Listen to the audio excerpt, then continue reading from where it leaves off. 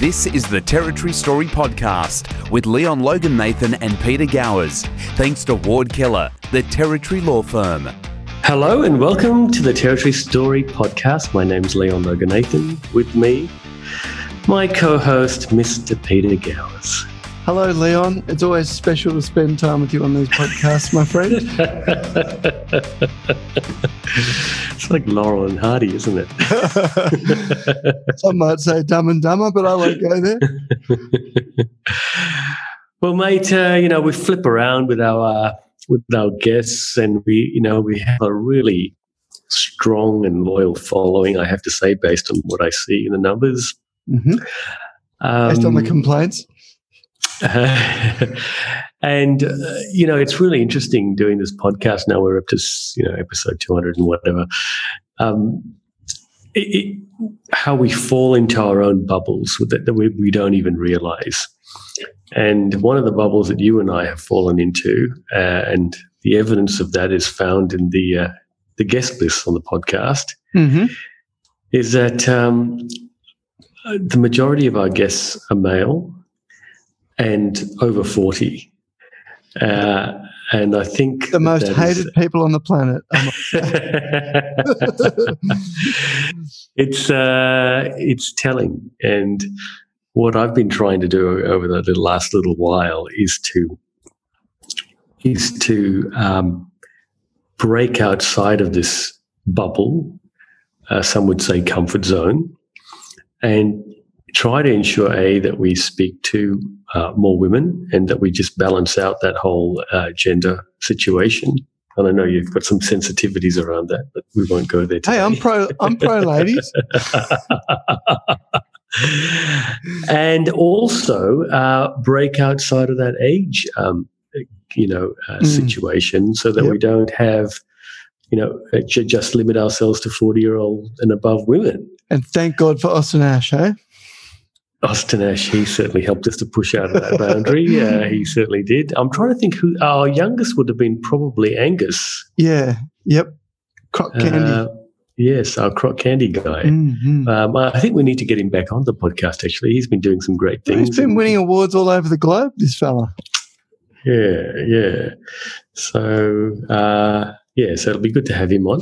Mm. But tonight we've got someone that I know. Do you know her, by the way? I do not. No. You don't know? Well, I think we're connected, though, aren't we? Yeah. Through socials? I think, Peter Kafka's put us in a group chat to help me with my website. Ah, there you go. Right. So you asked her to speak before we introduced her, so you broke our rule, but that's all right. That's okay. Our special guest this evening, someone that I've been trying to get onto the podcast for a while, but it sort of went a little bit skewy. But here we are. Sizzle Wenkosi Fuyana. How are you, Sizzle? I'm very well, thank you, Leon, and thank you, Peter, for having me on today. Welcome to the podcast. Welcome. Nice to have you. So, Sizzle, you've shortened your name to Sizzle, but your actual full name is Sizzle Wenkosi, right? Yes, it is. Why do you always laugh when I say that? Because you're like the only person in the world who ever calls me by my full name. Not even your mum when she's upset with you? Only when she's upset. Only when they're upset. Right. Well, it's a cool name, I have to say, Sizzle. Thank you. This. I don't know any other. Do you, Pete? Oh, absolutely not. It's a one of a kind, and it's special because it's got some good connotations to it.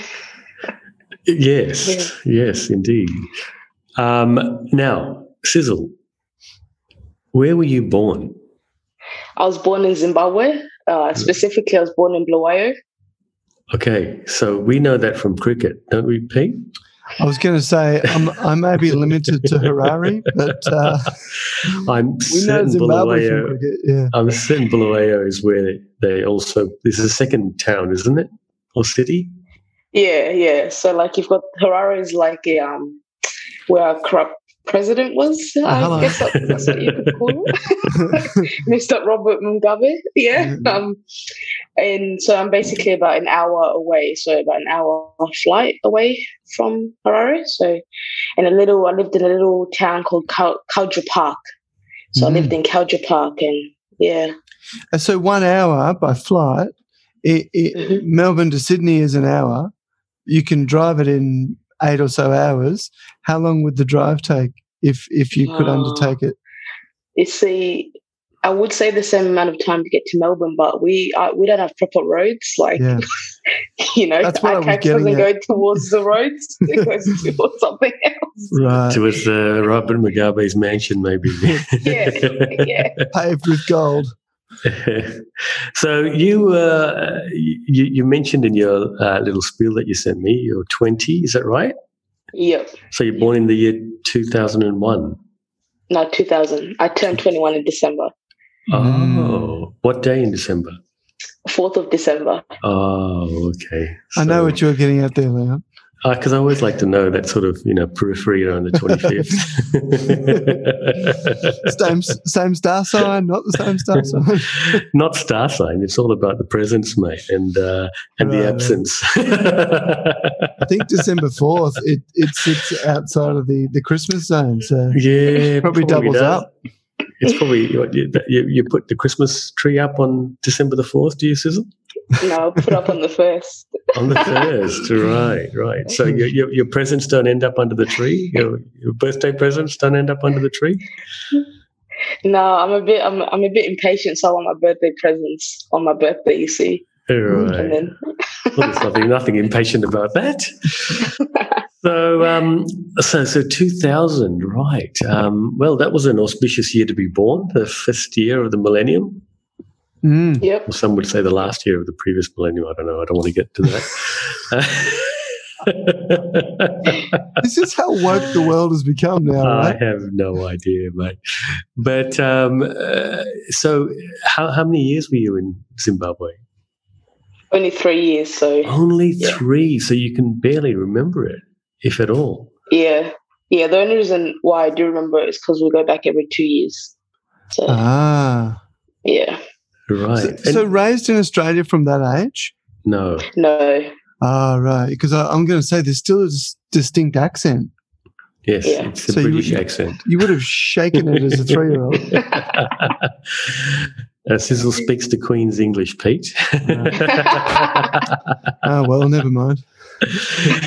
So your parents, were they both born in Zimbabwe as well? Yep. All of us were born in Zimbabwe. And they were in the same town, Bulawayo? Yes. Okay. So 3 years old, you all then went north? Pretty much, yes. To the UK? Yeah. And why was that? I think for a better life. My dad was like, there's nothing here for my kids, so I've got to take them somewhere else for a better future, I guess. And what does he do? He's a social worker, so both of them studied social work in the UK. And wow. I work for territory families as dad's a team leader and mom's a social worker there. What did he do in Zimbabwe? They were teachers. They were both teachers. Wow. Okay. And a part of my ignorance on the timeline here, but was old mate Mugabe in full swing? I know he was president still, but was he in full swing of his corruption? Had things started to break down by that point? When I was 3, I would say a little bit. Yeah. And especially towards, and I think there's still this war between, so I'm Ndebele and you've got Shonas. Yeah. And because he was a Shona, he didn't like Ndebeles as much. So there was how would you say it? So we were sort of pushed back. We were seen as the white sheep in the family, in the country. You favoured the other side. Yeah, and I must say, growing up, I heard that he was actually pretty good before. And I was shocked to hear that, that he was a good president before. Because all I've heard is the corruption that he'd caused. Well, you remember there's a series on TV as a kid your primary school teacher may have forced you to watch it at some point in time, called Behind the News. Did you ever watch that show? No, not you, Sizzle. I'm asking Pete because this is an Australian thing.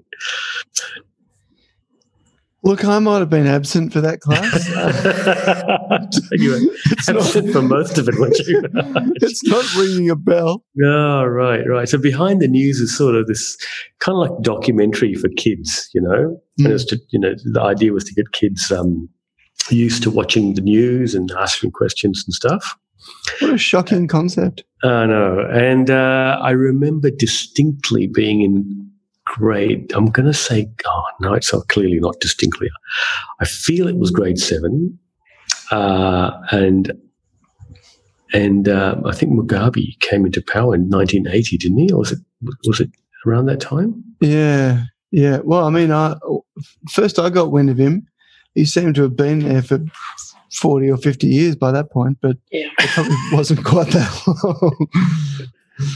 Because I remember that we watched Behind the News, and it was all about him in Zimbabwe getting its independence, and he was the first prime minister of Zimbabwe. Yeah, and it heralded a new beginning because the country used to be called Rhodesia. Yeah. After Cecil Rhodes. You might know. You might be more familiar with Cecil Rhodes from the Rhodes Scholarship, Pete. I think. Right. It certainly wasn't. It certainly wasn't the quality of roads in Zimbabwe, according to what we heard before. I do remember the Rhodes Scholarship. Yes. Yeah. So I think Bob Hawke was a recipient of that. A famous one, yeah. And Malcolm Turnbull. Not Turnbull. Oh, look, he may have. Yeah, actually, no, you're right. He was. In fact, you're absolutely correct. And so was Tony Abbott. Interestingly enough. Yeah, right. Yeah. Wow. So, So, in fact, I'm just looking at it now. It was 1980. Oh, there you go. Yeah. So, interesting. So, Sizzle, your parents thought, okay, well, it was time to go. He would have been in power then for 23-odd years. And they with their teaching qualifications, it was easy to get permanent residency in the UK. Is that how it worked? Look, with me, I feel like being so young, I missed the struggle. I just got told at the age of 7 that I had to go to the citizenship ceremony to get my British citizenship. So I have no idea what happened in the first 7 years, but I remember having to stand with like the mayor and put my hand up to, when I was like 7 to say yes and hold my certificate. So I think there was a bit of struggle, I think, that my parents went through. So I think when they moved to England, they had diplomas in teaching. See, in Zimbabwe, diploma was enough to be a teacher, whereas, in the UK, you needed a degree. Right. So they decided to switch over and study social work. And, Yeah.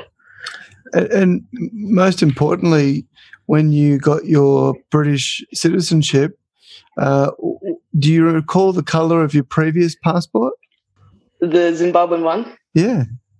Yeah, it was like green. It was green or something. Green, okay, yeah. I'm intrigued by the colour of passports. When you travel overseas, you see there's like the dark red British, and of course Australia has the navy blue, but you see some green ones and there's some other odd ones. But yeah, I don't think I've ever seen a Zimbabwean passport. Yeah, no, it's a green. It's a green one. Okay. All the dodgy countries have green ones, I think. Yeah, it does. No, I'm not going to lie, man. But unfortunately, Pakistan did come to mind there. I was thinking of the Middle East, actually. Yeah, maybe. You could be right. But yeah, I didn't want to say it, but thanks for telling me. We're not very politically correct on this podcast, Sizzle, and it's generally Pete that leads the charge, but occasionally I fall into the. Sometimes I leave the really obvious ones for Leon just to whack out of the park. That's all right. So, where abouts in the UK, in London itself? Or no, so I lived in Peterborough. Oh, Peterborough. Where's that? About an hour away, so maybe 100 miles away from London itself. What's the nearest biggest city to there? Cambridgeshire, so it's up north. Ah, right. Yeah, so I lived in. Well, no, I don't. But I mean, I'm presuming it's near a university.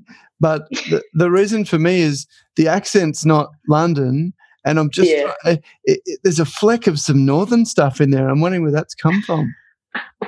Yeah, I lived up north, so in Peterborough. Yeah. Okay. Yeah. One thing you'll find about Sizzle as she continues to speak, you'll pick this up. The accent, her accent, she drops the G's off everything. Yeah. So it'll be like spelling, accounting. Which I did see some irony in the fact that Mum and Dad used to be teachers and they changed to social work when they got to the UK because Lord knows the British need to know how to speak English, so maybe they might have been able to help.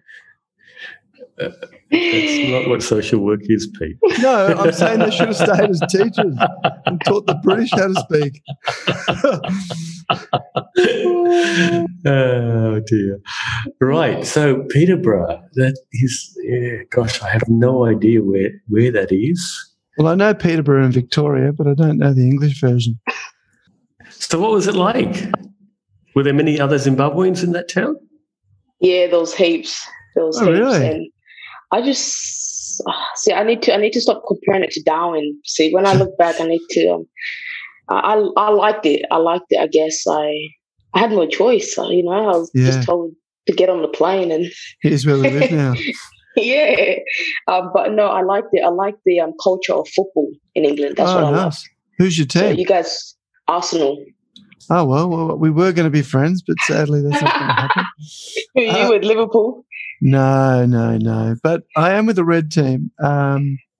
United. Correct. Yeah. Yes. Oh, now let me just get my head around this. So, why is Peterborough a Zimbabwean hotspot? I don't know. You had to use that word, didn't you? I've got the same question about Darwin. Darwin is an African hotspot. Oh my goodness, that's true. That's the weather, I think. But and why Arsenal if you lived in Peterborough? Because my brother's 10 years older than me, and he would support Arsenal. So I liked football, and he was all about Arsenal. So I was like, oh, let me just tag along. And so, did he support them prior to leaving Zimbabwe? Yeah. Okay. Yeah. Okay. And why did he pick them? I don't know. Okay. To this day, so he currently lives in Melbourne with his wife and his daughter, and he still stays up until 4 o'clock just to watch him. Yeah. Time difference. So I can't do that. Yeah, it's hard. When I lived in the Middle East, it was much easier because they were sort of 5 hours behind. So it was the timing was actually quite good. But it's got to be a blockbuster to get up at that sort of time. The time difference between there and Darwin is killer. Mm-hmm. Yeah. It's interesting, Pete. I'm looking at the map of the UK here. Peterborough is due north of London, but on about the same latitude as Birmingham. Right. So it's actually quite far out.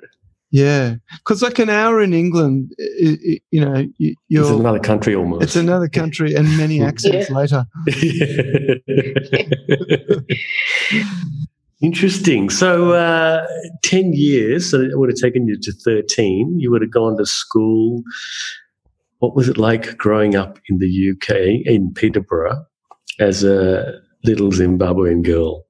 Oh, this is a full-on question. So when I started school, I thought it was going to be easy, go to preschool, but I remember the first day my parents took me to preschool, I didn't even understand a word. My mum still tells me about this story when she put me in preschool and she wanted to cry because everyone was talking to me in English and I didn't know what they were saying.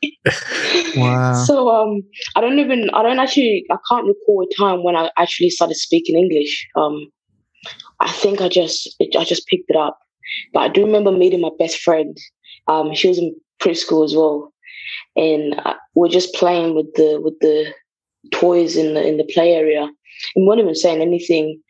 And I think her being full British, she sort of that came off on me. What does that actually mean by full British? Do you mean like white British? Is that what you say? Yeah, she was born there, born and bred. Right. She's never left. Mm. So hearing her talk to her parents like mama, dada, stuff like that, I picked up on that and I went, this is the lingo. It's the perfect age from what I understand. Yeah. If you're going to teach a child another language, that I think that age between 2 and 5 is like when they absorb the most. Mm-hmm. Yeah. And so she became your best friend? Yeah. So we've been best friends. I still talk to her now. I spoke to her this morning. What's her name? You can do that now. Emma Parker. Sounds British. Yes. So what language did you speak prior to learning English? Ndebele. So, yeah. Is that a dialect or is it the Zimbabwean national language? Look, there's a bit of, I don't want to say it on the podcast, but I think there's a bit of drama between the Shonas and Develis. So I don't want to say ours is the dominant one. When it's no, we're very politically incorrect here. So hey, Sizzle goes back every 2 years, mate. You don't want it to be a one-way trip, right? It's not like the People's Republic of China. I think they've got other issues to worry about. It might be like I get off the plane and they arrest me for talking about that. For announcing that the national language is yours. The stranger things have happened. That's true. Anyway, right. And so growing up, did you fit in? Was there issues with sort of being a Zimbabwean girl there? I mean, talk to us about that. There was a lot of issues growing up as a Zimbabwean girl. A lot of issues. Firstly, let's be honest, the racism was a big thing. Even from a young age, maybe from like year 4, I used to get picked on because of my skin color. And I remember there was one time when my dad shaved our heads because back home as a female, when you go to school, you're bald, so they cut your hair, shave your head. So my dad thought you did the same in England, and he learned very quickly that we don't go bald to school. That's more for the skinheads, I think. So I got bullied a lot in primary school, and it was just a name calling. It was always a name calling, go back to where you came from, or the N word, and people asking me if I could actually speak English because I didn't look white. But there's a lot of African people of African descent in the UK, though, isn't there? Heaps, right? Yeah, there's heaps, but the problem is, right, and I don't want to go into depth with this, but as Africans, there's racism between us. Yes. Right. And that's the problem, is that we're racist between each other, but we're trying to fight racism outside, whereas we've got to start at home and deal with what's happening between us. And so, there's quite a bit of racism between, the African. You'd have West Indians as well. There are quite a lot of West Indians in the UK, right? Yeah, heaps. Yeah. Right. And so how did you sort of cope with all of that stuff, Sizzle? Oh, look, I wasn't the best child at school. I want to be honest here. I wasn't the perfect, most, well-behaved child. I was a run amok. And I think that was my way of... He's okay. And that was my way of protecting myself. I had to put a facade on because I didn't want to cry. I didn't want to show people that, I had to put a facade on. So if I looked tough, they would leave me alone. You see? So, but it didn't last too long because if I act tough, they'll do it more. So now I act more tough and then end up, it just ends up me getting in trouble or us ending up in the office, at the age of 7, 8. Right. And did you think it was handled well at all? No. Teachers, they had just no idea how to deal with it, right? Yeah, there was a few teachers that were really good at dealing with racism, but most of them, there was a time where they followed me home and popped my tires. And the teachers were like, they just sent them home the next day, but I don't think it was handled well. But I don't regret any of it because a lot of them message me now and I like, Sizzle, you're so successful. And I'm like, but you used to bully me at school. Did you forget that bit? Yeah. But no, it wasn't, I didn't feel like it was handled effectively at all. Yeah. Interesting. And so was there anything else about growing up there that you think would be good for us to know? I think I challenged our cultural expectations. At a very, very young age, I was into football, which, is called soccer here. And, being an African girl, you don't go out and play football. You stay home and you make sure the dinner's cooked and the dishes are done. But I broke that straight away. And it wasn't me. I didn't intentionally mean to break that. It was me just being me. I was like, it's a good sport.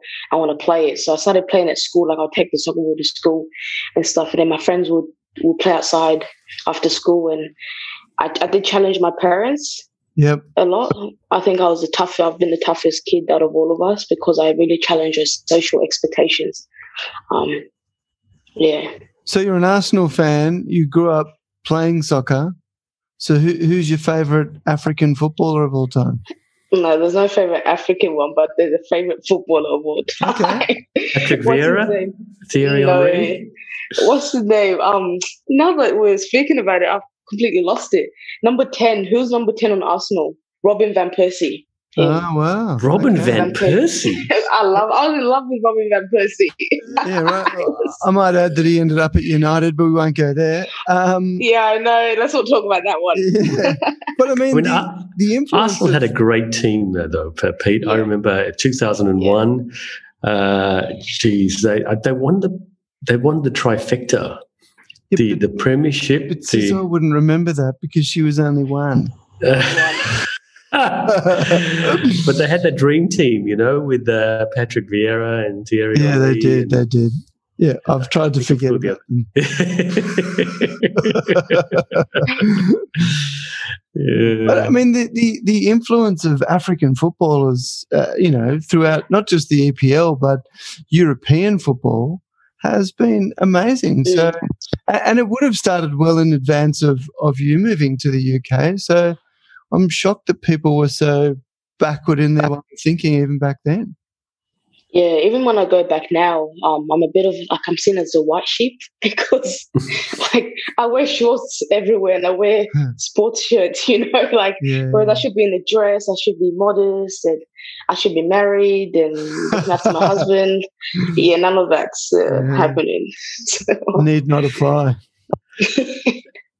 So 13, that's a pretty, important age of lots of changes, and your parents decided to pull up stumps and come to Australia. Literally, change countries as well. Yeah, it all happened within the space of 6 months. I thought they were joking. I was like, oh, we're moving to Australia. And I told my friends at school, how parents are like, don't tell anyone. But, I went to school and told everyone, oh, we're moving to Australia, being 13. And everyone's like, no, even I was like, no, we're never leaving England. And then Dad went off to an interview. He was doing interviews at night with people in Australia because it was your daytime. And still, I was like, no, nothing. We're not going anywhere. And then he got the job in Darwin. And wow. I just remember the big trucks coming to pick up everything. And we had to just put everything on trucks to be shipped off. And 2013. They wouldn't have got far in trucks. No, Pete, they paid for our flights. NT government paid for our flights and everything, gave us accommodation when we came. Wow. Yeah. And so your parents had never been to Australia. But do you know, did they ever tell you why they wanted to move? Dad was like, we need change. And I was like, I'm going into, I was planning to go into middle school with my mates, I was like, I want to go to Bushfield. And then we left. We left the same day they started the new year. So they started the school year in September and we got here in September. So you went from Zimbabwe at a tender age to the UK. You spent a lot of your formative years there, and then the getting into the teenage years, you drop into Darwin with a pseudo Birmingham accent, and it's now that Darwin is not only remote in Australia but very different for Australia as well. So yeah. What a culture shock. Yeah, I think when I came here and all I could see was desert flying in, like when we got to the Darwin airport. Red dirt. And I think I cried for at least 2 months when I was here. I was a bit I wanted to go back to England, honestly. I was crying. Yeah. And because I remember walking out the after you come off the plane, you come downstairs to pick up your luggage. And I didn't see any shops, I didn't see any big like Heathrow. I was expecting like London Heathrow. And I was just like, what is this? And then we came out and all we could feel was the heat. The heat just blew us away. Because we were September. Yeah. Welcome. We were in like these cold, jackets or boots. And I just couldn't believe it. I was like, where are we? Like, I was really shocked. And so this is, I mean, your family, you mentioned your brother is 10 years older, then you've got your sister, Sissa. Are there any others? Yeah, so the eldest is 33, and then my brother's 31, and then I turned 21 this year, and sister's 18. That's a big gap between 2 and 3. Yeah, sometimes I feel like I was a mistake. Let's not go there, because 10 years is quite a long gap. It's quite a long gap. Normally, and then what's Sissa if you were a mistake? No, I feel like she was planned. I feel like they were thinking like, oh, if we have Sizzle, then they want even numbers. So I think everyone was planned but me. Because I must say, I can actually answer that question as a parent of 5 children. Oh my goodness!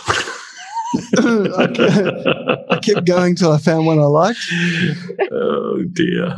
Yeah, that sounds about right. Yeah. I hope Fiona not listening to this. Right. So, and your oldest, is that a brother or sister? A sister. So she's still in England. So she doesn't want to move. So she sounds nothing like you, right? So she stayed. Yeah.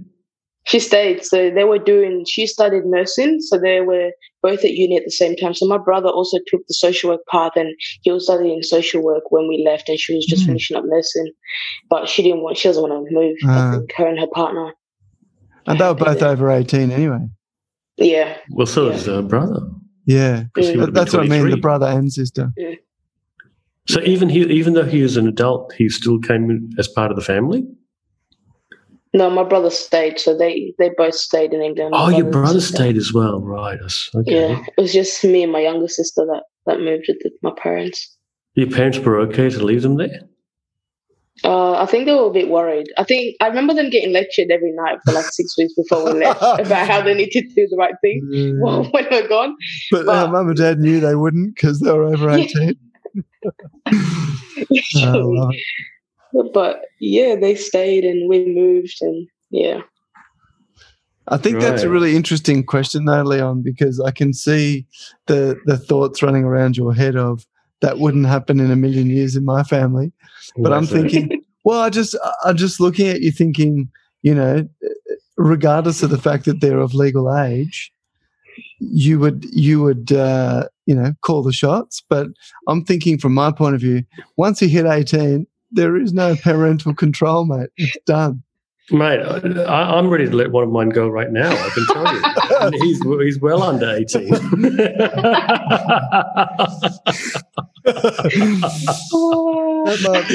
might be a special case. Oh, gosh. Anyway, right, so Darwin, not really keen. Did you go to Good Shepherd straight away? Is that you? No, we went to Rosebery. So we lived in Rosebery for like 2 months, 2-3 months. Yeah. And obviously, because the thing is in England, right, you don't need, the private schools here are just as good as the public schools in England. So in England, you would never think about sending your child to a private school because the education was really good. What about we thought the same. That's beyond private, mate. That's very private. So they sent us to Rosebery, and we thought Rosebery was going to be the same as British schools. Yeah, of course. Yeah, so it was a big shock to my parents. See, I didn't mind because they told me that there was no homework at the school, so I didn't. I was like, oh yeah. But my parents were like, yeah, nah. As soon as you finish, because they had only 3 months left before the Christmas break, and then they were like, you're going somewhere else, and there was many schools. There was like Camilda, Essendon, and then Good Shepherd, and Good Shepherd was the one they put me in, and Yeah. You know you have a rubbish school when even the recent immigrants are saying, bugger that, I'm going private. And so, I know the African population in Darwin has increased a lot over the last 20 years, but when you first came, were you sort of like new? Were you like trendsetters? Yeah, we were new, and there was other African families that had moved maybe a couple months before us or a couple months after that we knew. There was a family that knew us in England that also moved here, and they lived in Rosebery. So they were also social workers as well, and they got jobs with. Well, back then it was Department of Children.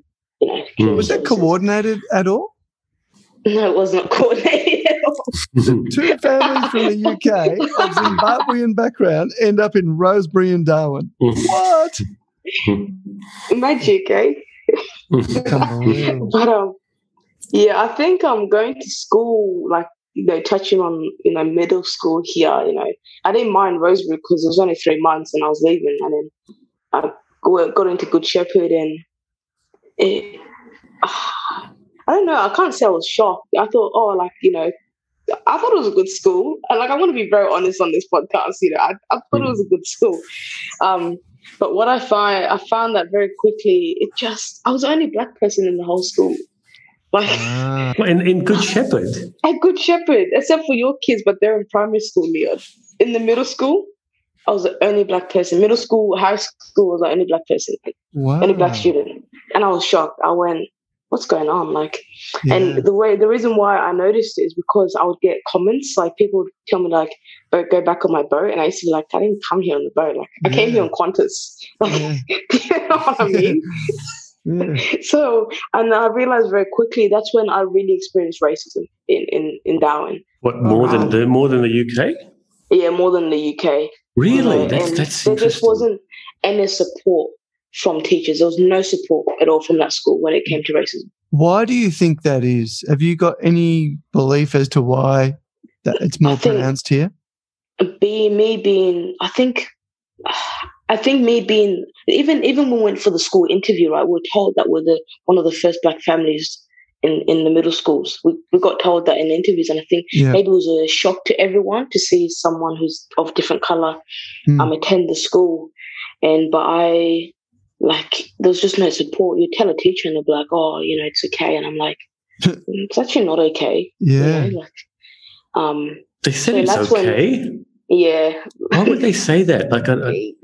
That was their in-depth NT government training they were given. Yeah. But they were trained by the, what's it called? Is there any problems? Just tell them it's okay. Yeah, but they were trained by the Lutheran, because it's a Lutheran school. So they were trained by them, Mom. But no, not going into depth on that one, because that can be petty. But I just, there was no support going through school when it came to racism. And then the problem is I had this idea that I'll take I'll take things into my own hands. That's my problem. That's what got me into trouble at school. Because the teachers didn't do anything, then I would stand up to them. So what did you do? What does standing up look like? Fighting with them. Okay. So you threw a few punches. Yeah, no, don't put this in the podcast. But yeah, I was that student. Because I had to protect myself. I had to find a way to get by without. Because it hurt. It did. There was a point where I had no friends because I used to, there was a point in year 11 where someone came into class wearing a KKK mask, and I was told that that's his culture. What, being a racist pig? How's that a culture? You know what I mean? Yeah. Yeah. Wow. So, who told you that was his culture? Was it like a teacher or a student? It was a teacher, yeah. Teacher? A teacher said that? Yeah. All right, name names. I was told who that was. And I was told so many, the people were asking me, oh, Sizzle, can you understand English? That was the first question people would ask me. And I was like, yes, I understand English. I grew up in England. And I got to, because I had such a bad rep at the school, people were like, you're not going to get anywhere in your life, all this stuff, you're not going to succeed, you know, you're going to end up on the side of the road. And I was like, okay, whatever. So let me ask you this question, right? Because you know, I've got young kids, and every now and then, you know, one of them will come home and say something happened at school, and my methods of dealing with it are probably not what the you know, various state and territory governments would recommend. But do you feel, after going through the experiences that you did and choosing that path of, okay, I'm going to fight fire with fire, which, to be brutally honest, I fully respect. I'm like, I'm happy with that. Do you feel it got the desired result, or did it backfire, or you know, what was the outcome for you? No, it backfired because I used to get suspended because that was the thing. Like, I would fire it, and then that's why I don't understand sometimes when it comes to the school system, because people provoke a child, and that child could be doing nothing. As soon as that child fires back, it's the child's problem, and I don't agree with that. Sizzle, it is not the school system. I'm going to tell you this. I have a boy, a 5-year-old, who 2 times in a week, the week before last, got sent home with a reflection sheet. A reflection sheet means the boy did something wrong and he needs to go and think about it. And the second time, I blew up because this kid, he's tough. He's got older siblings, so he knows how to look after himself.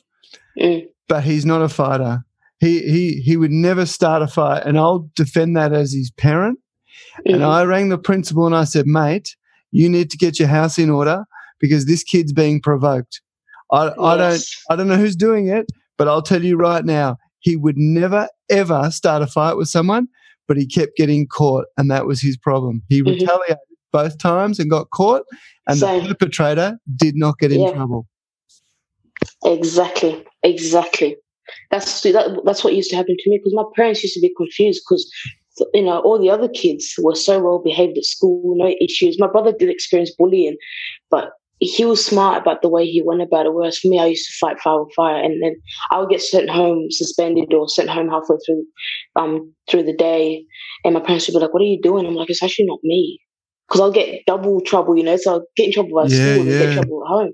And I used to be like, Dad, it's not me. Like, it's not all me. And it wasn't until I left and we look back now, my dad goes, why did I waste my money at that school? He was trying to do the right thing. Yeah, but, yeah. So all of this stuff had a consequence, did it, Sizzle? It did. And how did that play out?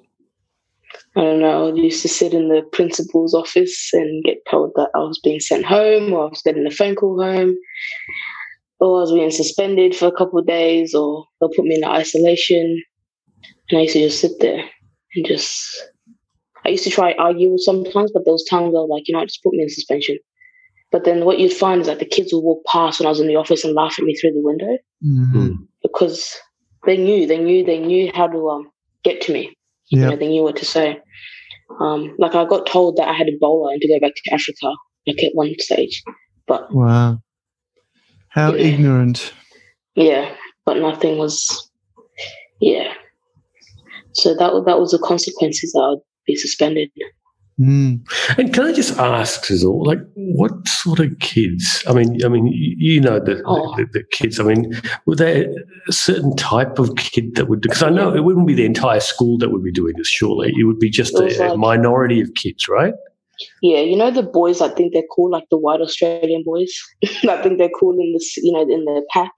So it'll be them. It will be them kids. Sporting types, or smoking the popular types? Ones. The sporty types and the popular ones. And so I suspect they do it amongst themselves, like, they do it in packs, would they? Yeah. And they'd need to do that, obviously, to show their own bravado to their own mates. Yeah. But what about girls? See, I never really had friends during school, to be honest. I never really hung around girls. There was one or two, but it wasn't like what I put up with the fellas. Yeah. It wasn't. It was more like they would laugh when the boys would do it and just like. Yeah, they were being caught up in the herd. Yeah. But I'm just really interested, Pete, as to why it's worse here in Darwin than it is in the UK. That's something that I just, I just wondered, and look, I'm going to say this with no degree of knowledge, but just listening and watching and thinking. I remember when I first came to Darwin, I was really shocked at how other people that I spent time with socially, at work, in corporate situations. And if I had to put a banner over it, yes, I'd say they're probably, white Australians in that group. I just found it, to say off-putting is not strong enough a word, but the way they used to speak about Aboriginal people, I just found it amazing. And without sort of using that terrible expression of, well, anybody with dark skin is all the same, I just wonder whether because that is tolerated and that is considered acceptable in Darwin, maybe Sizzle got caught up in that way of thinking and the fact that it isn't really policed. I mean, some of the things people used to say to me, I was offended by it, and I'm not Aboriginal. But it seems to me that they are a group of people that people will say the most awful things about, and there doesn't seem to be any consequences for it. So when you look back on that, Sizzle, now, I mean, I know you're still young, but do you look at it differently? Do you look at it like, we've been talking about the kinds of people that did this sort of stuff, right? Do you look at it like, I can understand now why they behaved the way they did? And, I'm just, do you reflect on that? I do, but I can never, I just can't comprehend that level of behavior in Leon. I could understand basic bullying. Look, bullying happens, bickering, but the stuff like Ebola, telling me I had Ebola, that stuff, Leon, was just unacceptable. And I think it comes down to what they're hearing at home, like if this is acceptable on the dinner table, the kid's going to come to school and say it. Do you think the parents might have something to do with it as well? Yeah, one of the boys that was involved, his parents were really like, how you've got the white supremacists in America?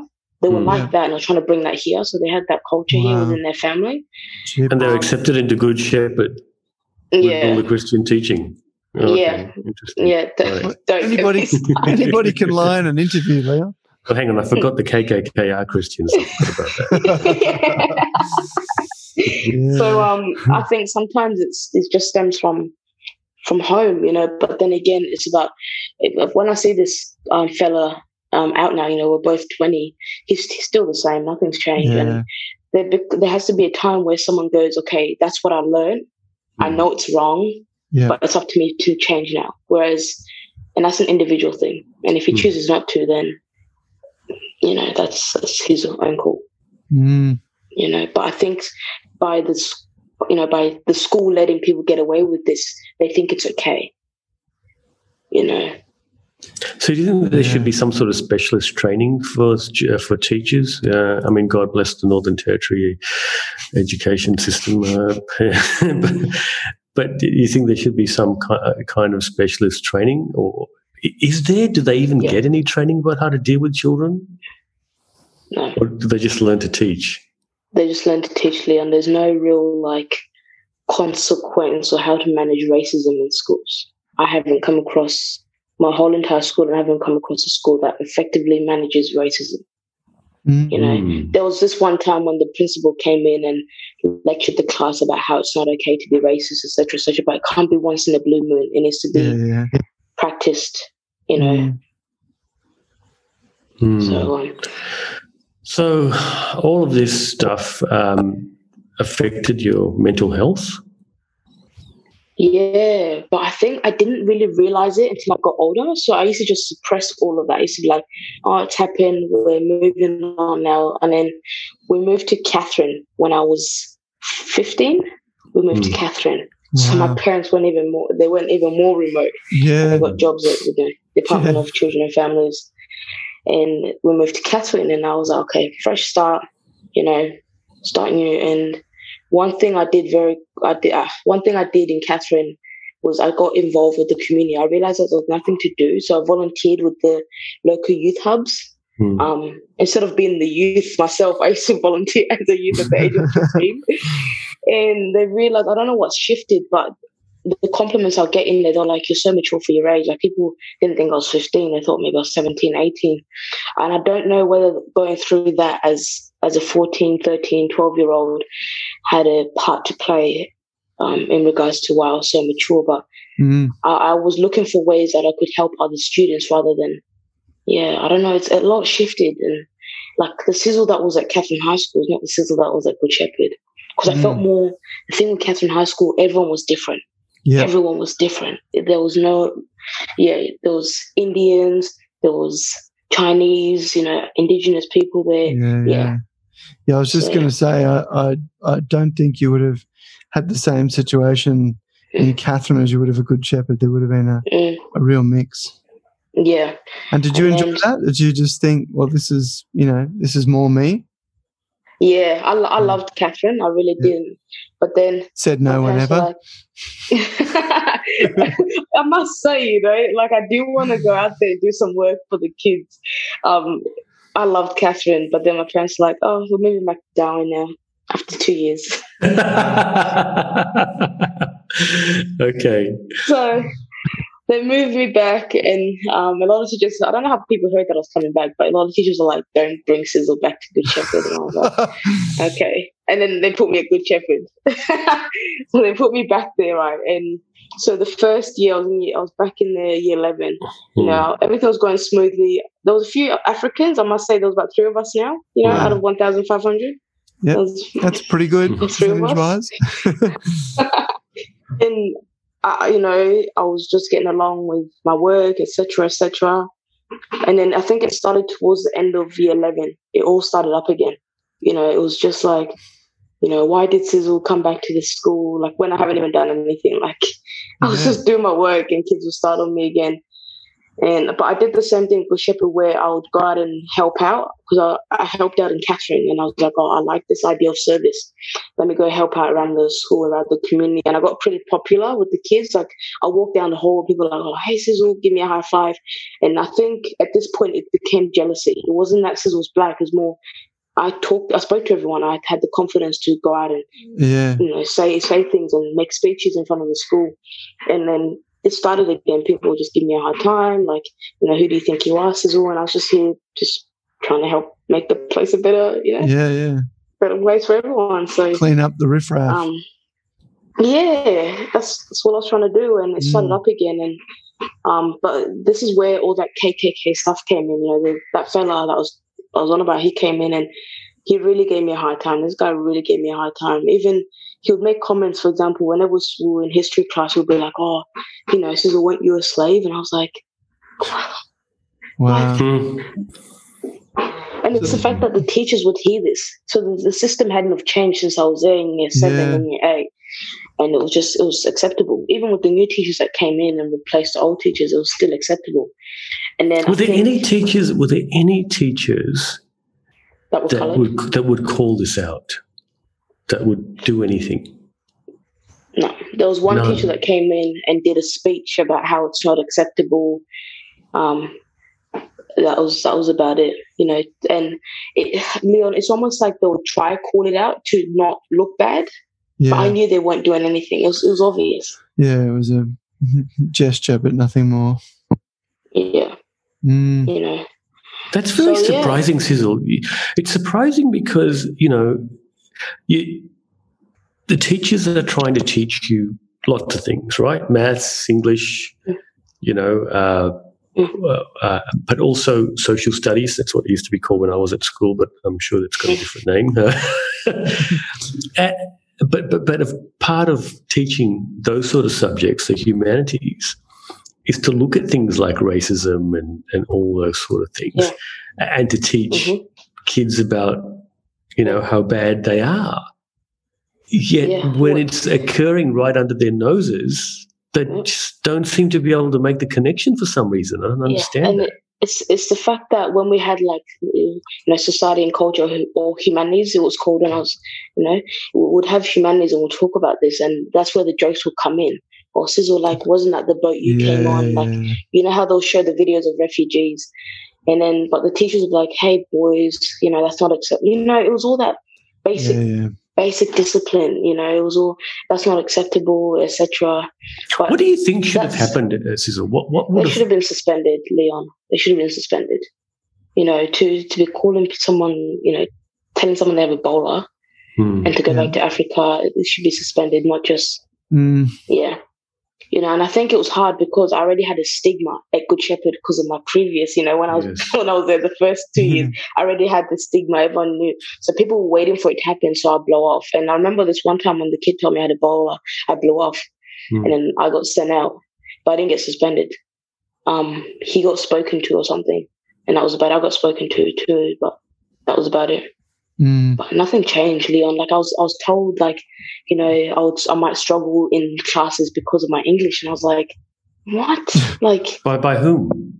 By the teachers, Leon. Like teachers would tell me that maybe you should do like essentials, and I was like, essentials? Like, what are you on about, man? Like, and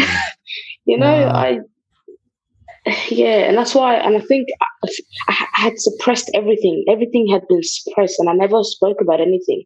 Because at home, when they get phone calls, my dad would be like, what have you done now? And no one would actually go, okay, Sizzle, what's happened? Rather than I'll get in trouble at home. So I never spoke to anyone. And then my brother would call me, because obviously my parents have told me what I've done, and he would have a go at me. And I think that was him trying to be a good brother and keep me out of trouble, but they didn't see what I was dealing with. So for so long I didn't tell anyone what was going on, and then finally I finished school, but I knew I think I was about 14. I knew when I was 14 I wanted to be a lawyer or a police officer, and I was like, I want to work with human rights and refugee rights and stuff like that, and so basically left school and pursued that career because of the stuff people said. It sort of drove me to make sure that no one else would experience it. But you went through a bit of a tough patch there. If it wasn't tough enough at school, you started uni, and then what happened? It all went downhill. And I think because the thing is, right, whatever is suppressed has to be expressed in some form. Because I had so much bottled up, and I think I was shaken up. So I started a new job, and everything was going well. And it was almost like, when you shake a Coke, and it's it's strong when you're holding it, but it was coming out little by little, like the bubbles were coming out little by little. And I lost my best friend in March in 2019. So she took her own life, and I think your best friend. But this isn't Emma though. No, Darwin. Vari. Yeah, Darwin, best friend. So she was same African descent, and I think she felt the family pressure to be a doctor and to be perfect, and so she took her own life. And I was like, because I've never lost someone close to me. I've lost my cousins, I've lost my family, but they're all back home, and I've never had that connection.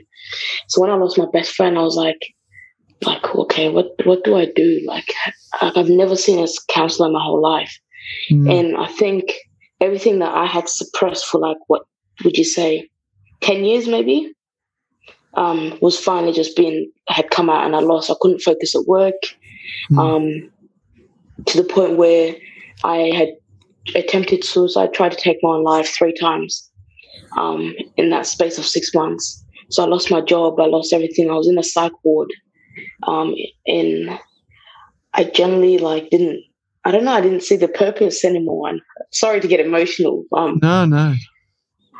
But so I was in and out of psych wards, and I generally thought it was over. I was like, there's no way I'm coming back from this. And I remember there was a nurse in the psych ward, and she looked at me and she said, Sizzle, one day you're going to change the world. And I looked at her and I said, what do you mean? I'm in a psych ward, I'm on suicide watch. What do you mean one day I'm going to change the world? And I went back to see her when I was a finalist for the Young Achiever Awards this year, and I said, you said I'll make it, and look, 2 years later. But yeah, before we get there, I lost everything. I hit rock bottom. And after I was in hospital, I lost my job that I had within the first 6 months. And I went, what do I do? Because I've always been able to talk to people and have had people skills. That's how I've always got my jobs, by just speaking. I've never had an interview in my life. So now I struggled because I had to apply for jobs and I was rejected from every job. I was rejected from McDonald's, KFC, like basic jobs that people were getting hired for. That's a blessing in disguise. And I was so upset. I was like, what's going on? Like, I was trying to get myself on my feet, but every time I'd get up to apply, because I wanted to work, I wanted to do something.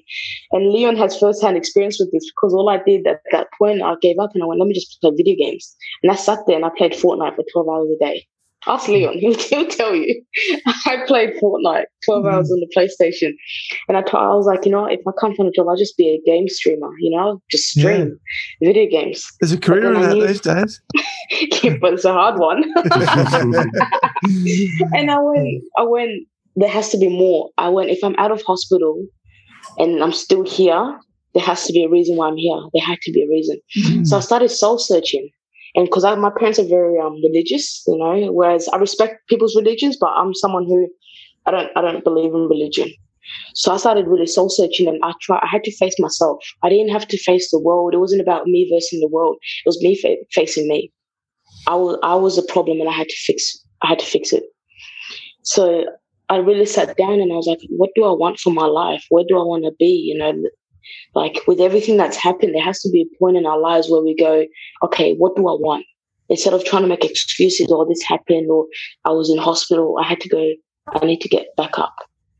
So I did a lot of soul searching, and I just realized that how powerful the mind is, and because your mindset, everything's determined by your mindset. And I really studied the mind, and I literally bought a whole book. I have a library over there of books about, Tony Robbins and, the power within. And I was really into that stuff. And then I realized that the reason why I was stuck was because of the story I was telling myself.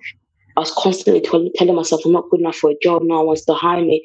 One day I told myself, maybe I'm too expensive for people to pay me. So if you're too expensive, what do? You start your own business.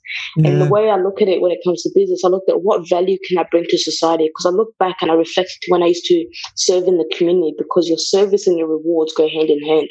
So I was like, okay, what value can my business bring? What problem in society can I fix? So I looked at youth crime, and being a troubled, young person in my youth, I went, what helped me? And I designed different programs and around that. Am I going too far in, Leon? Sorry. No, absolutely not. We want more. Oh, but yeah, I started to design programs around that, okay, what's happening now with our young people, and how can I bring value? How can I make a change in someone's life? So a program I designed in 2020 last year was called Feel Good Sessions. So I connected life skills with sports. So it's about teaching kids that the same emotional management that you need when you're playing soccer or footy or whatever is what you need when you're in a workplace. And and so I'm contracted by Dondale, City of Palmerston, City of Darwin, the Shack, so to come in and do different programs depending on what the need is there. So when I was running the session a few weeks ago at Dondale, there was a young fella that said to me when I was running the program, he goes, Sizzle, look at my control and look at my focus. And I went, oh, like, where else would you need your control and focus? And he goes, when I'm outside and dealing with people. And I go, but where do you need the focus and control? Because when people make me angry, my control comes in when I need to, manage my emotions. And then that's when we can have those conversations of how can we support you out there? And I think what a lot of people see me and think this is all rocket science, but I've just looked at the relationship with these kids. The rapport is everything. The rapport with these kids, the love that they're seeking for is what they want. So the first session when I went in, they were not having me. They were like, who's this black person coming in? Like, they thought I was one of them. They thought I was like going in to join them. And I was like, no. And they didn't engage with me at all. And then what I did, instead of trying to force my program onto them, I engaged with what they were doing. So if they wanted to paint my nails, they did that. If they wanted to kick the footy, I kicked the footy with them. And then that's when I built the rapport. And then when I came in the next, it was like, oh, Miss, what are we doing? I said, we're doing Feel Good Sessions. And then, we started doing feel good sessions. And I said to them, they're like, "Miss, is there a reward?" And I said, no reward, because in life there won't be rewards for everything. Yeah, and I don't want to right. teach that idea of you be rewarded for a single thing you do, whereas sometimes our job is to just do something, regardless of the reward, you know. Yeah. So, yeah. Wow. So so you're doing all of this, and you haven't had any training or any, degrees. You sound like you've got a master's degree in psychology. Like maybe No, you learned But from she's this lived by it, mate. osmosis, She's eh? got the work experience. I did my trauma training myself, the positive talk training. Yeah. I've done the basic, child protection training stuff with territory families, but I think it's all lived. Sometimes what I find that there's so many people with PhDs and degrees just don't get it. I go into meetings with people in territory families and they just don't get it. Don't get it. And they look at me and they're like, CEOs look at me and they're like, "How do you know this?" I'm like, "I get it.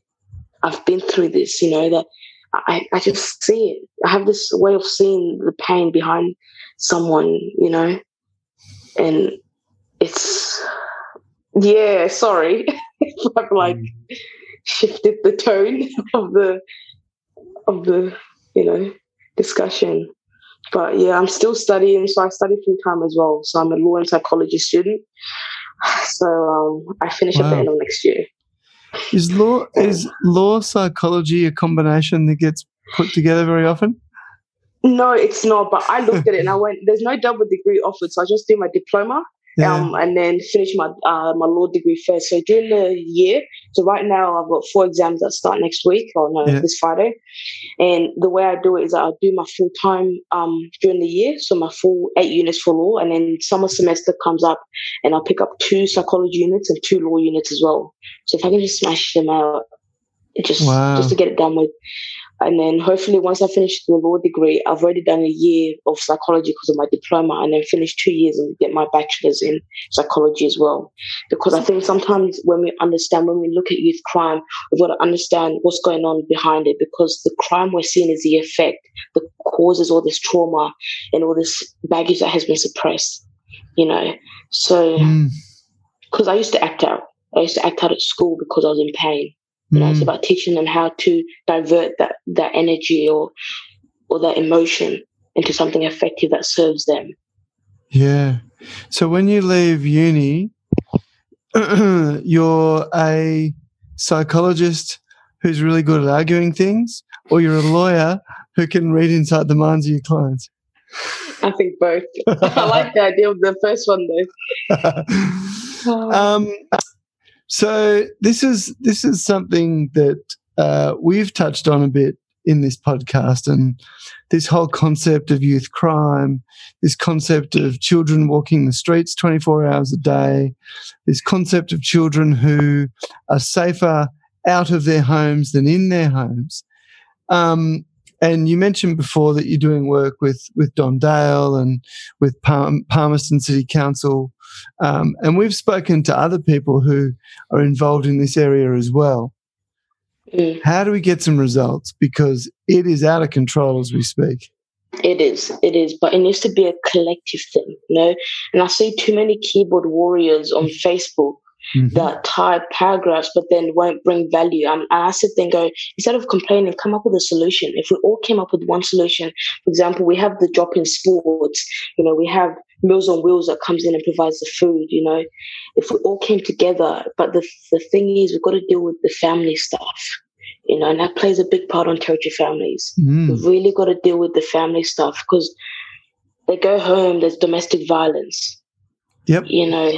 And I can't blame a child for the domestic violence that's happening at home. And I know it's hard. We had a young fella break into our place last year, and he because I could hear the fridge go off. You know how the fridge rings the bell? Yeah. And I was like, I live by myself. Like, who's here? Like, And he was eating grapes in the fridge. And I went when the coppers came, I said, look, don't punish him. Yep. He didn't, I said, don't punish him. There's a reason why he's coming here to eat food. I just said, look, just make sure. Did you talk to him at the time? Yeah, I spoke to him. I said, look, and the thing is, I'm a bit different when I talk to young people, because I talk like them. Like, I'm like, you mom, come here. I catch the lingo. So they, that would have been an amazing interaction where that young fellow would have broken into any other house in Darwin or Palmerston and probably either been beaten up or fled from the scene of the crime. But I could imagine you would have talked his ear off in a really nice way. Yeah, I would have been like, "What's going on, man?" Like I gave him the grapes. If you want the grapes, have them, Just knock on the door, mate. Yeah, and he sat down and was like, "I don't know what to do," and he cried, and I went, "Damn!" Like, if I had someone that I could do that to when I was younger, like there's that quote that says, "Be the person you needed when you're younger." And that's what I've done, and I still see him now out and about. I was like, "Oh, miss, you helped me that day." I'm like, "It's my job." Yeah, it's not even just about the business. It's not about anything. It's just about being human. And yeah, so it is out of control, Peter, and it's not an easy fix. With youth crime, let's be honest, it will never be a fix, and it will never be fixed. There'll be another generation that comes in that we've still got. It's just about developing programs that focus on the social and emotional well-being of the child as best as we can. And then what I want to do, the aim with the business is to sort of later on hire the young people from Dondale so they can run the programs in the remote communities for their people, and they can design their own programs and be that change, because when the stories I hear in there is like, "Miss, I want to get out of here, I want to make a difference," but every time I go out, I'm stuck in a cycle. Yeah. You know? It makes total sense. And you talked about the terrible family life side of things that often results in things such as domestic violence. How do we fix that? Well, poetry families. I've got to stop putting them in here, but they do hold a large they're in charge of housing and communities now. That's under their belt, and youth affairs. There needs to be more early intervention done, in my opinion. Like, for example, look at that child in Tennant Creek who was 2, who had to die for us to do something. Yeah. It should never get to that point. No. And it's about working, because there's a different, when we think about culture, the way we deal with parents in Darwin who are going through that whole domestic violence child protection is different to the way we deal with Indigenous remote communities. Right. Because I've heard a lot of remote communities say that they feel like their kids are being stolen from them. Like they feel like it's another repeat of the stolen generation, whereas there's no communication sometimes between the social worker and the parents as to what's going on. There's English barriers, etc. So I think having better communication to go, "This is why I'm removing your child. This is what I think has happened." And look, the young girls that I work with, it's more about teaching them that self-care. So I designed a package with them where they put together their own self-care package, because a lot of them are looking for love. The stories I hear in there is that they're 14 with a 37-year-old. Yeah. Tells me that's a lot of father issues there. A void that is trying to be filled. So I'm going, okay, instead of seeking love externally, how can I find it from within me? And a lot of these girls, when I sit down with them to do their packages, are like, "Miss, I want to help the next generation of girls." I'm like, "Yeah, UMOP can do that. Like, UMOP can do that." So I think it is a collective thing. It's a collective. It is collective, and I hate to use the word collective impact because I've been in so many organizations that do collective impact but get nowhere. But this one really is, Peter. It can't just be sizzle or, balanced choice fixing this youth crime. It needs to be a community thing. Have you ever heard the saying that it takes a village to raise a child? Yep. It's almost like that. Can you give me hope? Is there hope? Yes, I can. There is, Peter. I'm serious. I know a lot of people laugh at me, but there is. If I could come out of what I went through, Peter, there's hope. There's hope. Yeah. What are you thinking, Leon? Well,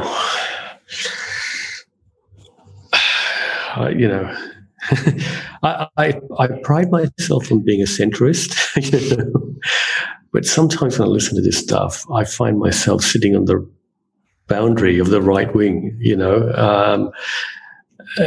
and I just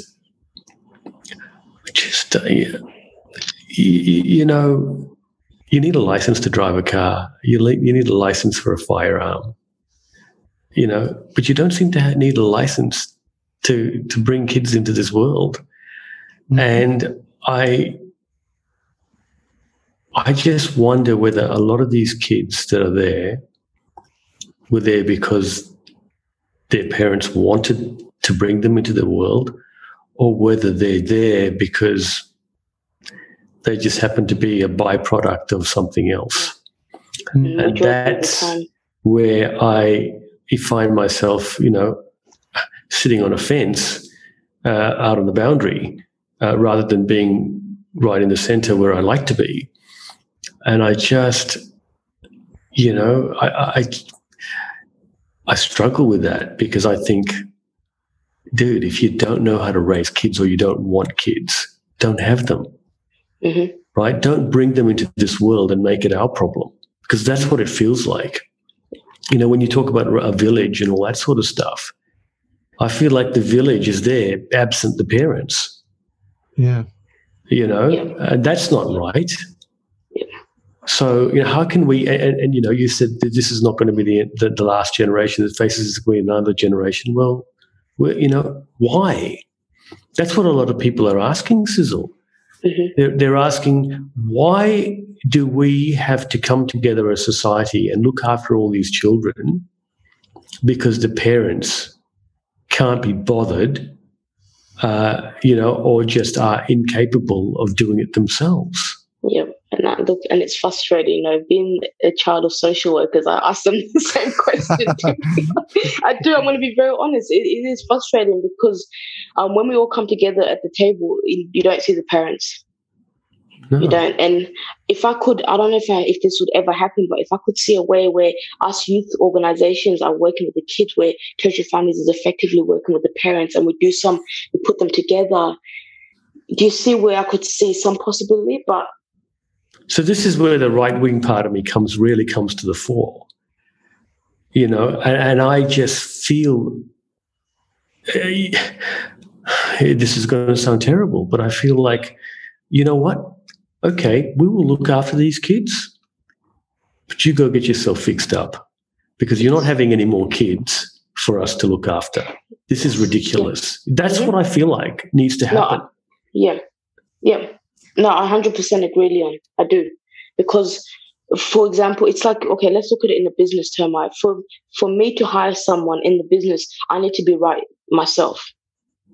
Because without the foundation, everything will stumble, right? And it's the same with parenting, right? So I 100% agree where there should be a point where these parents, if the child's been removed, they get training, they get support. And, if people want to culturally, if you want it done culturally, it's done like that. But what seems to happen is that the kids are removed and the parents just do what they want. That's what I'm seeing. But then that comes down to... And that's where you get the keyboard warriors going nuts for good reason, Sizzle. Yeah. It's hard enough that you've got to have people like you and Balanced Choice and other people getting in there, and Territory Families for that matter, to sort this out, only to have more kids being produced by the very same parents that have absolved themselves of any responsibility. Now, I hope I'm wrong about that, but I just don't feel like I am. Yeah. No, you're right, Leon. And I was only having this conversation today, and my final words at the end of the conversation were, under a government that I lead, licensing parents will be mandatory. Anyway, perhaps we're heading towards that cycle, because, like you said, it can't go on. The amount of resources, and every government is under fire. You look at what's going on with the CLP and the ALP right now. They're both fighting over bail laws, and we all know that locking children up is not the right answer. But, when there's just rampant crime, and, it becomes front and center news down south because of what's going on in Alice Springs, of course something's going to give. Of course Labor is going to start having to backtrack, because they know they're just going to be completely trashed at the next election over crime. The only reason that didn't happen last year was because of COVID. So, Chris Walsh makes a very good point, and he said that, both sides of politics have got to come together and agree on a way forward and agree on some bipartisanship about this, and don't play with the bail laws like some sort of political football. We've seen it. Yes. We saw what happened with the last CLP government and Don Dale. I mean, Four Corners plastered all over the national news, and the complete knee-jerk reaction from Malcolm Turnbull and the Royal Commission, only to come out and make recommendations that every other commission has made, in the previous 10 to 20 years. For the price tag of $70-odd million, which could have been used to actually do something as opposed to spent on lawyers and other things. So it's quite frustrating, and the answer is there, but gosh, you're going to have to break a lot of eggs to implement those answers. Trust me, Leon, and especially being so young, it's not until I finish talking after meeting and people go, what the hell, she knows this thing or two, and I see it. Youth crime is used as a political gain, Leon. It's always, let's be honest here. Yeah, it is. Whereas why can't we just both come together? And I know we're not the same parties, whatever, but we're dealing with the future of tomorrow. Why can't we just put politics aside and just go, look, let's come together and come up with a solution? Because what I see at the moment on social media is someone barking at the other party and the other party. But correct. Are we high schoolers? Pretty much, yeah. That's how it is at the moment. And at the I'm the chair of the roundtable this year, for the 2021 Youth Roundtable, and there's a few ideas that we've got to do a community-based action project, and there's a few things that I'm trying to implement that around youth crime, which I can't disclose such at such time, but it just can't be one person. True. Because someone made a joke to me and said, Sizzle, you should go to Alice Springs and fix Alice Springs. I said, it's not Sizzle fixing Alice Springs. It just can't be Sizzle or Fiona Support going down there to fix Alice. It's more than that. And that, So it's incredible, Sizzle, that you've managed to turn your life around in such a short period of time. I mean, most people would take years to recover from what you've been through. Particularly, talking about suicide and ending up in a psychiatric ward. I mean, those sort of things take years sometimes. Yeah, they do. But I was desperate, Leon. I was desperate for some sort of change in my life. And when I think I was really pulled by that desperation to just seek answers and find out ways to do things differently and understand me. I really had to face myself. People think you're versing the world or you're versing other people, whereas you're not. You're versing yourself. It's you versus you. And it's about allowing yourself to actually not be perfect. Because I had to allow myself to be vulnerable and not be perfect and really go, who am I? And I had to stop making excuses for myself and blaming circumstances and blaming my parents and blaming my past as to why I was here. And I had to take responsibility and go. And that's the thing. People are not ready to take responsibility. No one's ready to take responsibility for anything. So talk to me about this, right? As a parent, I look at the pressure that my kids are under, and it's natural to compare that to the pressure that I felt I was under at that same age. And most parents that I talk to in my cohort, are just puzzled, and we think, kids these days are just not resilient. What's wrong with them? Like, we went through the same sort of pressure. We don't know anybody that was, trying to kill themselves, or if they were, I mean, I can't remember, to tell you the honest truth. I can't, but I do know what it was like being in year 12, the pressure, the stress of doing well to go to university and all those sort of things, and the expectations of your parents, particularly migrant parents, who are the expectations are on steroids. But you sort of feel like, okay, well, yeah, I know, I remember it was tough. We went through it. We got through it. So did my brother. So did my sister. What's the big deal? Yeah. What is it about kids these days? I wouldn't. Thing with me, because my parents would say the same thing as you. Like before all of this happened with my life, they would have said they would have agreed with me 100%. And I just feel like I had to go through that. I had to go through that. I wouldn't be the person I am now without it. You know, and sometimes, and I know as hard as it sounds, but the best thing people did was to let me go through that. That was the best thing people did for me. Because now I'm more resilient, Leon, when things go downhill. I'm more resilient when things in business doesn't happen. Whereas before, if I was running a business and something went wrong, Leon, I would quit the whole business. And I don't know what it is. I don't know why I didn't have the skills. Maybe sometimes, look, you guys weren't given what we were given. We're babied. Let's be honest, Leon. We're babied. Look at the houses we live in. Look at the laptops we have, the cars we drive. We're babied. And that's the reality of it, that my parents would never have an iPhone at the age of 20. Yeah, like I got my first phone when I was 12. I think it's the whole fact that we are babied, and that's not to put the blame on parents or anything. That's just how you guys, just you've done it to give us a better life. But then we've sort of laid back and go, don't have to work, like don't have to, stress too much. The struggle my parents went through to get where they are now is something that I probably, before I went through what I went through, I couldn't have comprehended.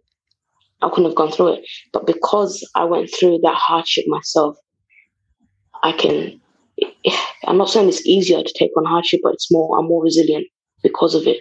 So I think part of it is that we are babied sometimes. Leon, imagine I fly to England every 2 years. I go to America, like I travel the world. I've got a British passport. I can enter whatever. It's not hard for me.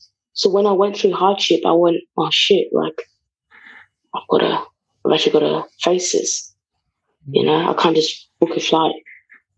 But because I went through all that hardship and people let me, as much as it was hard watching my parents, it was hard for my parents watching me go through it. It's the hardest thing watching a child suffer. And I saw it firsthand for my parents. Even though they didn't cry in front of me, I just knew that my mum was in pain.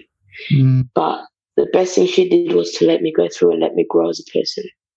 And I know it's hard to hear that as a parent, because you guys want to protect us from everything. And well, not really. I mean, I certainly, I want to protect you from harming yourselves, but I don't want to protect you from life and from, what it's really like out there.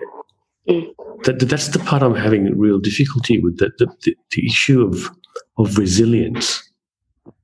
I don't understand why it seems to be harder for kids these days to build that resilience than it was for us. And maybe I've got a huge blind spot there that I'm not aware of. I don't know. But I would say social media, right? Like you go on social media, you're feeling depressed. You have 50,000 things that are validating your feelings.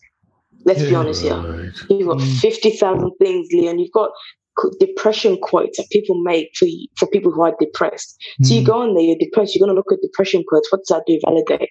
You feel, and the more you validate and dwell in that, because what you dwell on mentally is what you dwell in. And I remember doing this. It's almost self-sabotage sometimes. And I used to do a lot of self-sabotage where I would dwell on it and it would magnify, and I'd sit in it and then cry over it. And it's harsh to say, and it's really harsh to say, but I say from the experience that there has to be a point, Leon, where we go, what do I want for my life? I had to make that call. I had to step back and look at my life and go, this is how I want to spend the rest of my life, playing video games, Leon. Like nothing wrong with video games at all, but I just knew I was born for something more. I went, there has to be more in me. And that's when I had to, it comes down to the individual. It does, Leon. It really does. Well, Sizzle, I have to say conversation was as interesting as I was expecting it to be. And you've done really well, Sizzle. Like, I'm really impressed at how much you've achieved in such a short period of time. Thank you. Because the last time I saw you, you were definitely not in a good way. Yeah. That was only 2 years ago too, hey? No, it's not that long ago. Not that long ago. Wow. Yeah, thank you so much. Pete, any questions?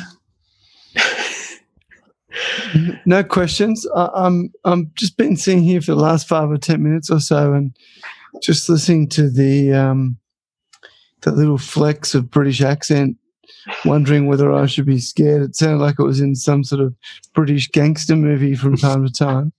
But the conversation being as pure as it was, I didn't want to jump in with any silliness like that. No, but Sizzle, thanks for your story.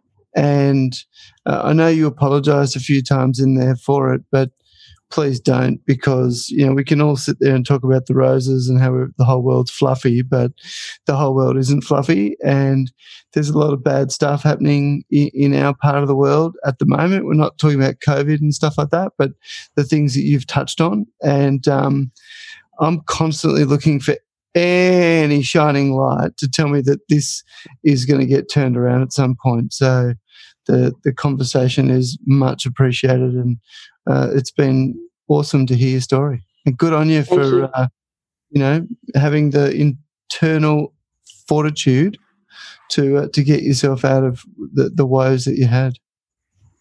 Yeah, thank you so much, and thank you for having me on, Peter and Leon. You're welcome. Now, at this point, I meant to say that was, but I know I'm going to stuff up the name, but I'm going to try my best. That was Sizzle Fayana on the Territory Story podcast. Did I get it? Yeah, you did. Perfect. Awesome. We'll catch you again next time. Thank you so much. You've been listening to the Territory Story podcast with Leon Logan Nathan and Peter Gowers. For more episodes, search Territory Story Podcast on all leading podcasting platforms or go to territorystory.com. The Territory Story Podcast, thanks to Opie Dennis Digital Marketing, your local digital marketing agency.